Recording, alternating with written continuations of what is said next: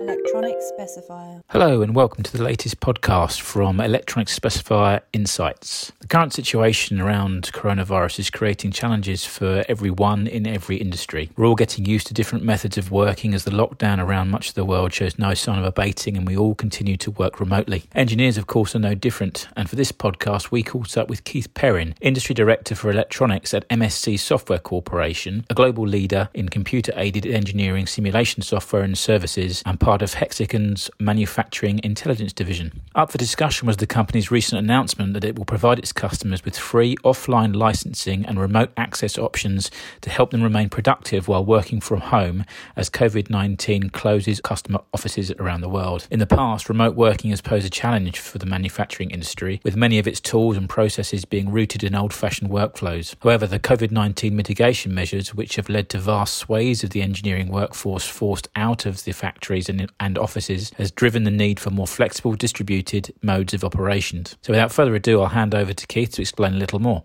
So I'm responsible, as I think it was Rachel earlier said, for electronics industry at Hexagon Manufacturing and MSC. So MSC Software has for many years been producing engineering software. Most of it's designed for designers and engineers to predict how their products or even processes are going to work in the real world digitally. So, for example, the aerodynamics on a car. We can calculate that digitally before we get anywhere near putting the car in a test rig. Or how the car handles, for example, in the automotive space.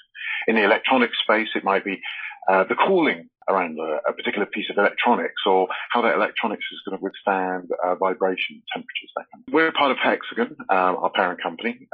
There we have a whole range of additional software for the wider sphere of engineering, production, design and quality, and they're able to, rather uniquely actually, marry, the digital world with the physical one. So, for example, we can scan in models, physical artifacts off the end of a production line, bring them into the digital world, and use that as a basis for design modification, as a simple example, or perhaps reverse that. So I think Hexagon's got a history going back quite a while, and we're rather unique in our industry, I think, bringing that together. In the electronics world, our biggest customers include the likes of the Nikon, Panasonic, General Electric, Mitsubishi, Samsung, Max, those kind of guys. They use quite a range of capabilities across that kind of continuum from design, where somebody's trying to figure out, how a circuit might work or a PCB might be designed, or the enclosure in which it's in, right through to engineering, where we've got to figure out how we are going to make those great ideas work predictably, right through to manufacturing, where we've got to make millions of them, and then into the quality area, where we've got to make sure that what we're actually producing is what we need. That tells us at a high level. Does that make some sense? It does, yes, indeed. And so what kind of the key clients do you work with? I know the original information that was sent out mentioned the likes of Ford and Airbus, so quite sort of high-end companies. Definitely. So in the bigger scheme of things, outside of the electronics world, Ford and Airbus, Boeing, General Motors, they're some of our biggest customers. They're using us across the wider sphere of what would go into a car or a plane. So that can range from the electronics in your case right through to the airframe. In the case of Airbus, also the way, I mentioned aerodynamics, whole flight control systems, the flight behaviors of the aircraft, fuselage, the wings, the nacelles, the engines and so on, all can be simulated and help design with our software. So we do quite a lot of that. So as you imagine, there's a natural fit across many of these industries. Electronics is interesting because it's in most industries, right? Increasingly in most industries. Yes, indeed. We're all developing smarter products. I met a furniture company recently. They were trying to make smart furniture. Imagine turning up at a desk and the desk recognizing you, and it adjusts the height of the desk and adjusts the seat to be where you want it to. Was what they were trying to do. So, a lot of growth in electronics across all of these industries. It's just a kind of funky example there, but electronics was growing rather nicely, generally. Indeed. And in terms of these free e-learning and work from home licenses, what are the kind of the nuts and bolts behind those, and what exactly do they constitute? Well, so a lot of what's going on there is actually a continuation of a theme that we have, particularly at MSC. Unusually, amongst our industry, we have a rather unique way of licensing our software. We call it MSC One. It's essentially a token license that you're buying. So what you can do is use that token against any number of our products. So as you can imagine, we have quite a few products. They are useful at various different times in that design life cycle, the life cycle of the product or process that's being defined. They're also useful in different ways. They provide different aspects of what's needed. So what we find is people want to use them at different times flexibly when they need them, and they don't want to be bothered having to buy separate licenses each and every time they have a need. So this token system allows them to flex. So for example, I can buy some tokens that are used on one product one day, and I can flip almost literally the next day, or maybe even at the same time, to use those same tokens on another product. So they operate across our product sets that way. That finds to be quite useful, especially right now. People are looking to use what they have more flexibly. So that's where the work from home, amongst other things, came in. Not only do they want to be able to move their resources around, which is essentially what they're doing when they move like that token from one product to another, they also want to move license, if you will, the rights to use that software to home, to the cloud, to another site. So MSC One allows them to do that. So what we've done with this work from home idea is extend that idea so that it removes any somewhat obstacles in getting somebody working from home. Right? So that's what's happened. I'm sure you've noticed. We've been certainly watching them, certainly some of the recent PMI figures for manufacturing worldwide. There's a lot of companies out there focusing more on the most pressing needs that they have, some of the more core operations. They've got to stabilize their operations and start to preserve cash. So they're really looking to save money. A lot of the times, moving home, that requires us to move from a physical interaction that we may have had in the past to more of a digital one. We've got to help them start utilizing what they've got today more flexibly so they can twist and turn and work their way through it. We've got to help them. Actually, going back to that MSC One idea, that's putting a lot more focus on that sort of idea with our customers with MSC One rather than, buying a traditional license and having it locked down on a particular machine. Those ideas are somewhat archaic anyway, but I think this particular thing that we're going through right now with COVID is really putting a lot of pressure on that idea. So hopefully that explains some of the background and nuts and bolts of where we're going. I think the latest idea is just one of the elements that we're putting in place to support it. There's actually quite a few more elements around it that are needed. Of course, you can imagine it's not just a licensing thing, right? Yeah. There's quite a bit more that needs to happen, which if you're interested, I can go into a bit more depth there. Yeah, please do. Yeah, that's great. Yeah. What I was going to ask is this something that you guys had the capability of previously, and it's just been pushed to the forefront because of the current crisis, or is this something that you've had to develop and put in place in response to COVID-19 outbreak? Yeah, great question. So we had the core capabilities before. What this has done is, as you say, we've been asked and encouraged to bring it to the forefront more, and we've accelerated some of the things we're already doing. And there's some things that are going to continue in the background that we haven't announced yet, which will also be accelerated. This isn't the end. So, had them there before. MSC One has been around, I want to say off the top of my head, a couple of years now at least. I've been at MSC 2 years, and it was here when I joined. So prior to that, at least 2-3 years then. What has happened is that it's forced us to look more detailed at some of the nuances and in some of the detail to make sure that all the restrictions, as much as we can, are removed to enable somebody to really succeed with it. And that's what we've been doing. So, for example, the work from home thing is a natural one, right, where we'll relax some of the sort of background checks that we'll do to make sure that people can get access to them. It doesn't always require some VPN magic to go on, for example. We're also making our staff more available, right? So simple things like that. So, or our training material. We've opened up our training material online to folks. We've seen a good uptake on that. We can track that, see what people are doing. Interestingly, we've seen a greater uptake in Europe and Asia than we have in the US, which actually surprised me. I would have thought it would be the other way around. I'm assuming that because Asia and Europe locked down earlier, that's why we've seen the uptick, and that the US has really yet to embrace the full working from home ethic, perhaps. But that's an example. Online training. We've also seen a need for our guys to be open as well. So the technical staff that we have, rather than visiting people physically to advise them and help them on how to use our software for whatever challenge they're doing, we've started opening up clinics more and more, doing online learning sessions, lunch and learns, coffee mornings in one case, right? So it's not just a question of licensing. There's actually quite a bit more that we've needed to wrap around it to make things happen.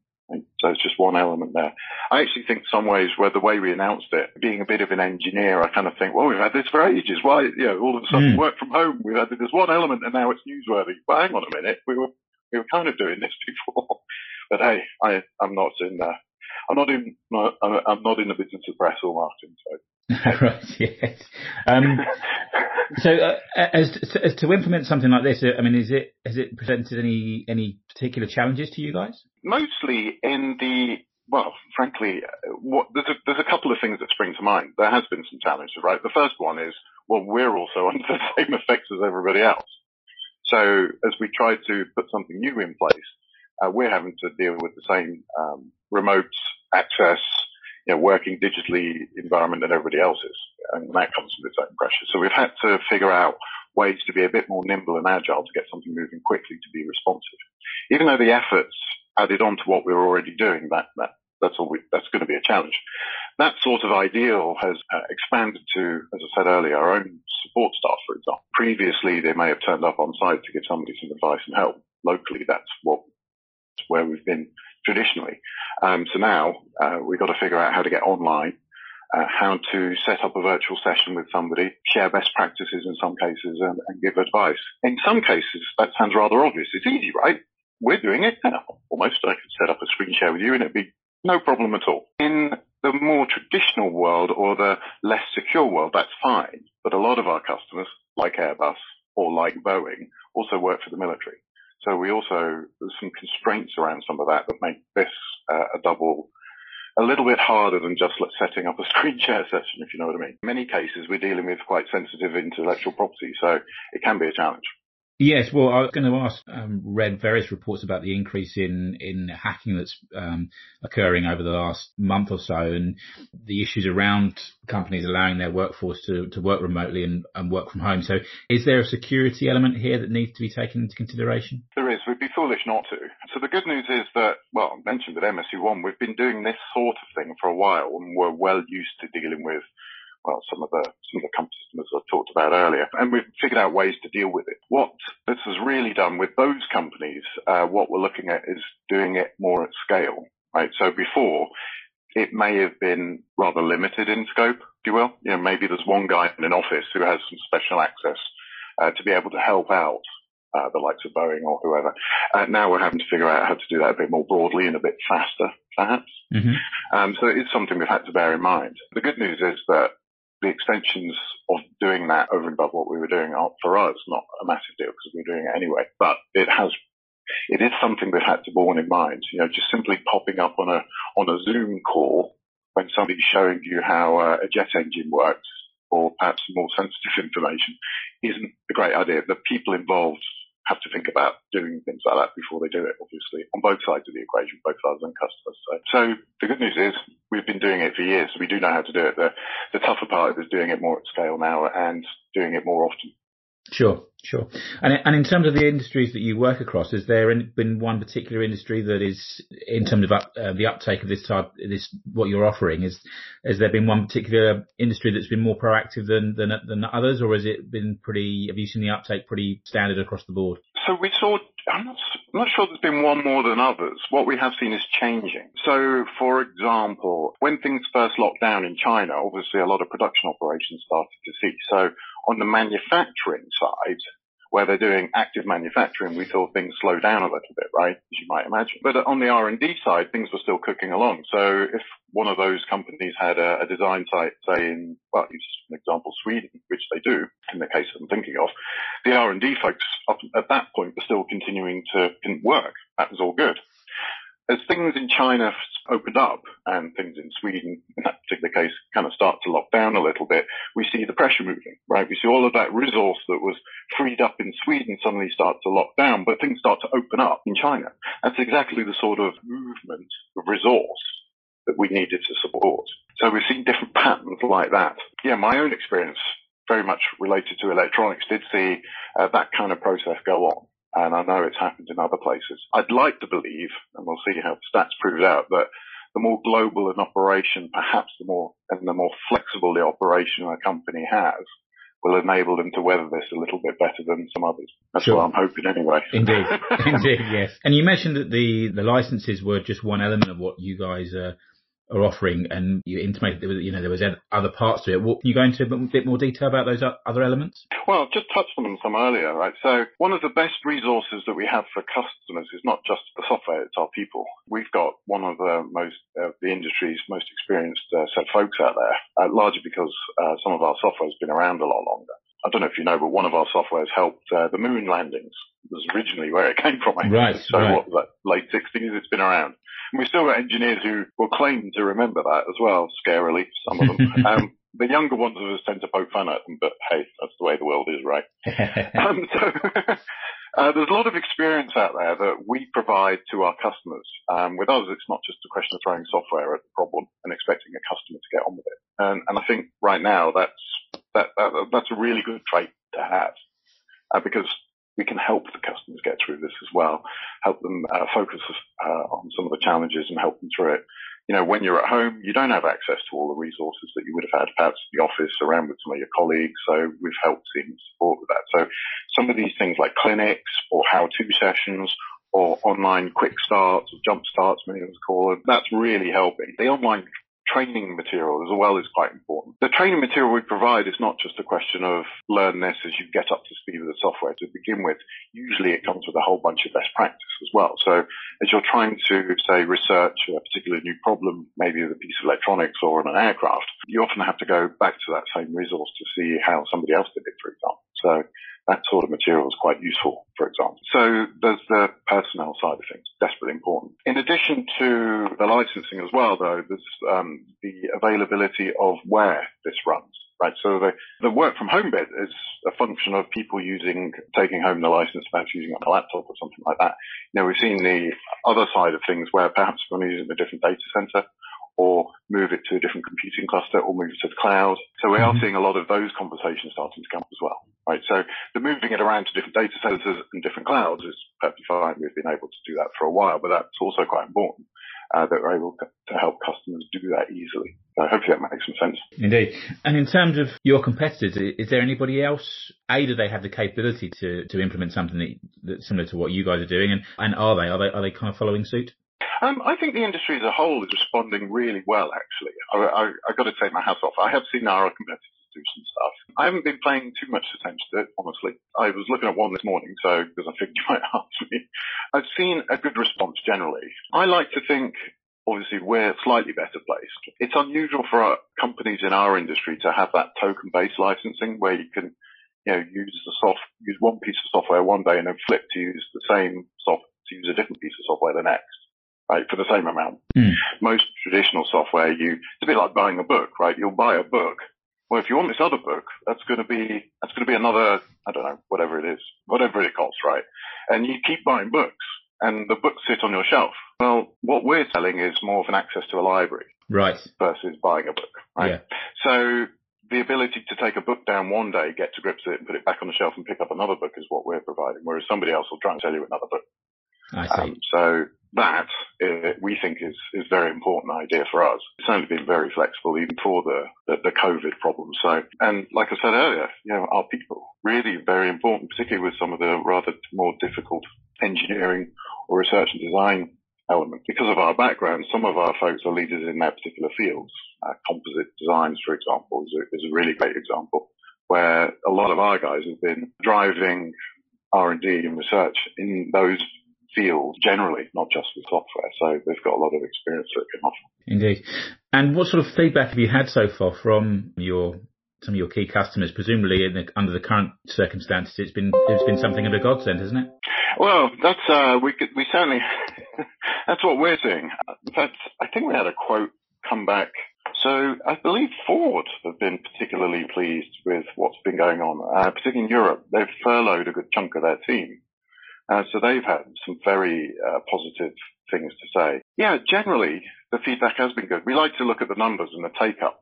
In the first month, I think we had 500 applicants. So it's not bad for us. I'm quite pleased with that. It tells us that people do want it. It is useful and people are finding use of it. And we can see that in the numbers. with the take-up there in Europe and Asia in particular. I suspect the US will come next. Indeed. And what sort of plans have you guys got in place for, a bit further down the road as COVID-19 crisis abates and we come out the other side? Are you guys got any specific plans in place to mitigate the challenges ahead? We are looking at that, yes. I think it's fair to say that nobody really knows what the other side's going to look like. I have my own beliefs. I am sure that the ideas of remote working, cloud and virtual assistants are going to become more and more commonplace. Traditionally, actually, we've seen a bit of reluctance in this field, in engineering design in particular, to go onto the cloud, largely because of some of the IP concerns that have been outlined earlier. Yes. There's been a lot of private cloud activity, but not so much public cloud activity.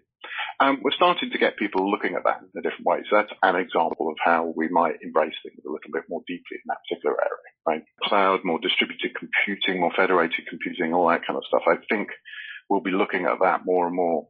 I also think that we're going to be looking at supporting our customers more and more virtually as we get used to some of these ideas and start to put in place some of those best practices that we've learned in the more secure areas and perhaps expand them appropriately to others.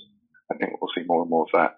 So those are some of the elements there that I've alluded to that we are looking at, that I will expect more and more. As you can imagine as well, there's a whole bunch of ideas that we're having around supporting those in hardship. So if you are furloughed and there's no money income for you, but you are an engineer, how can we help you? The programs like that might help there. Also, other programs to more generally help facilitate how we get through this, right? So actually a really good example, since you're in the UK, I detect a UK accent. I don't suppose you saw ITN News day before last. I didn't know.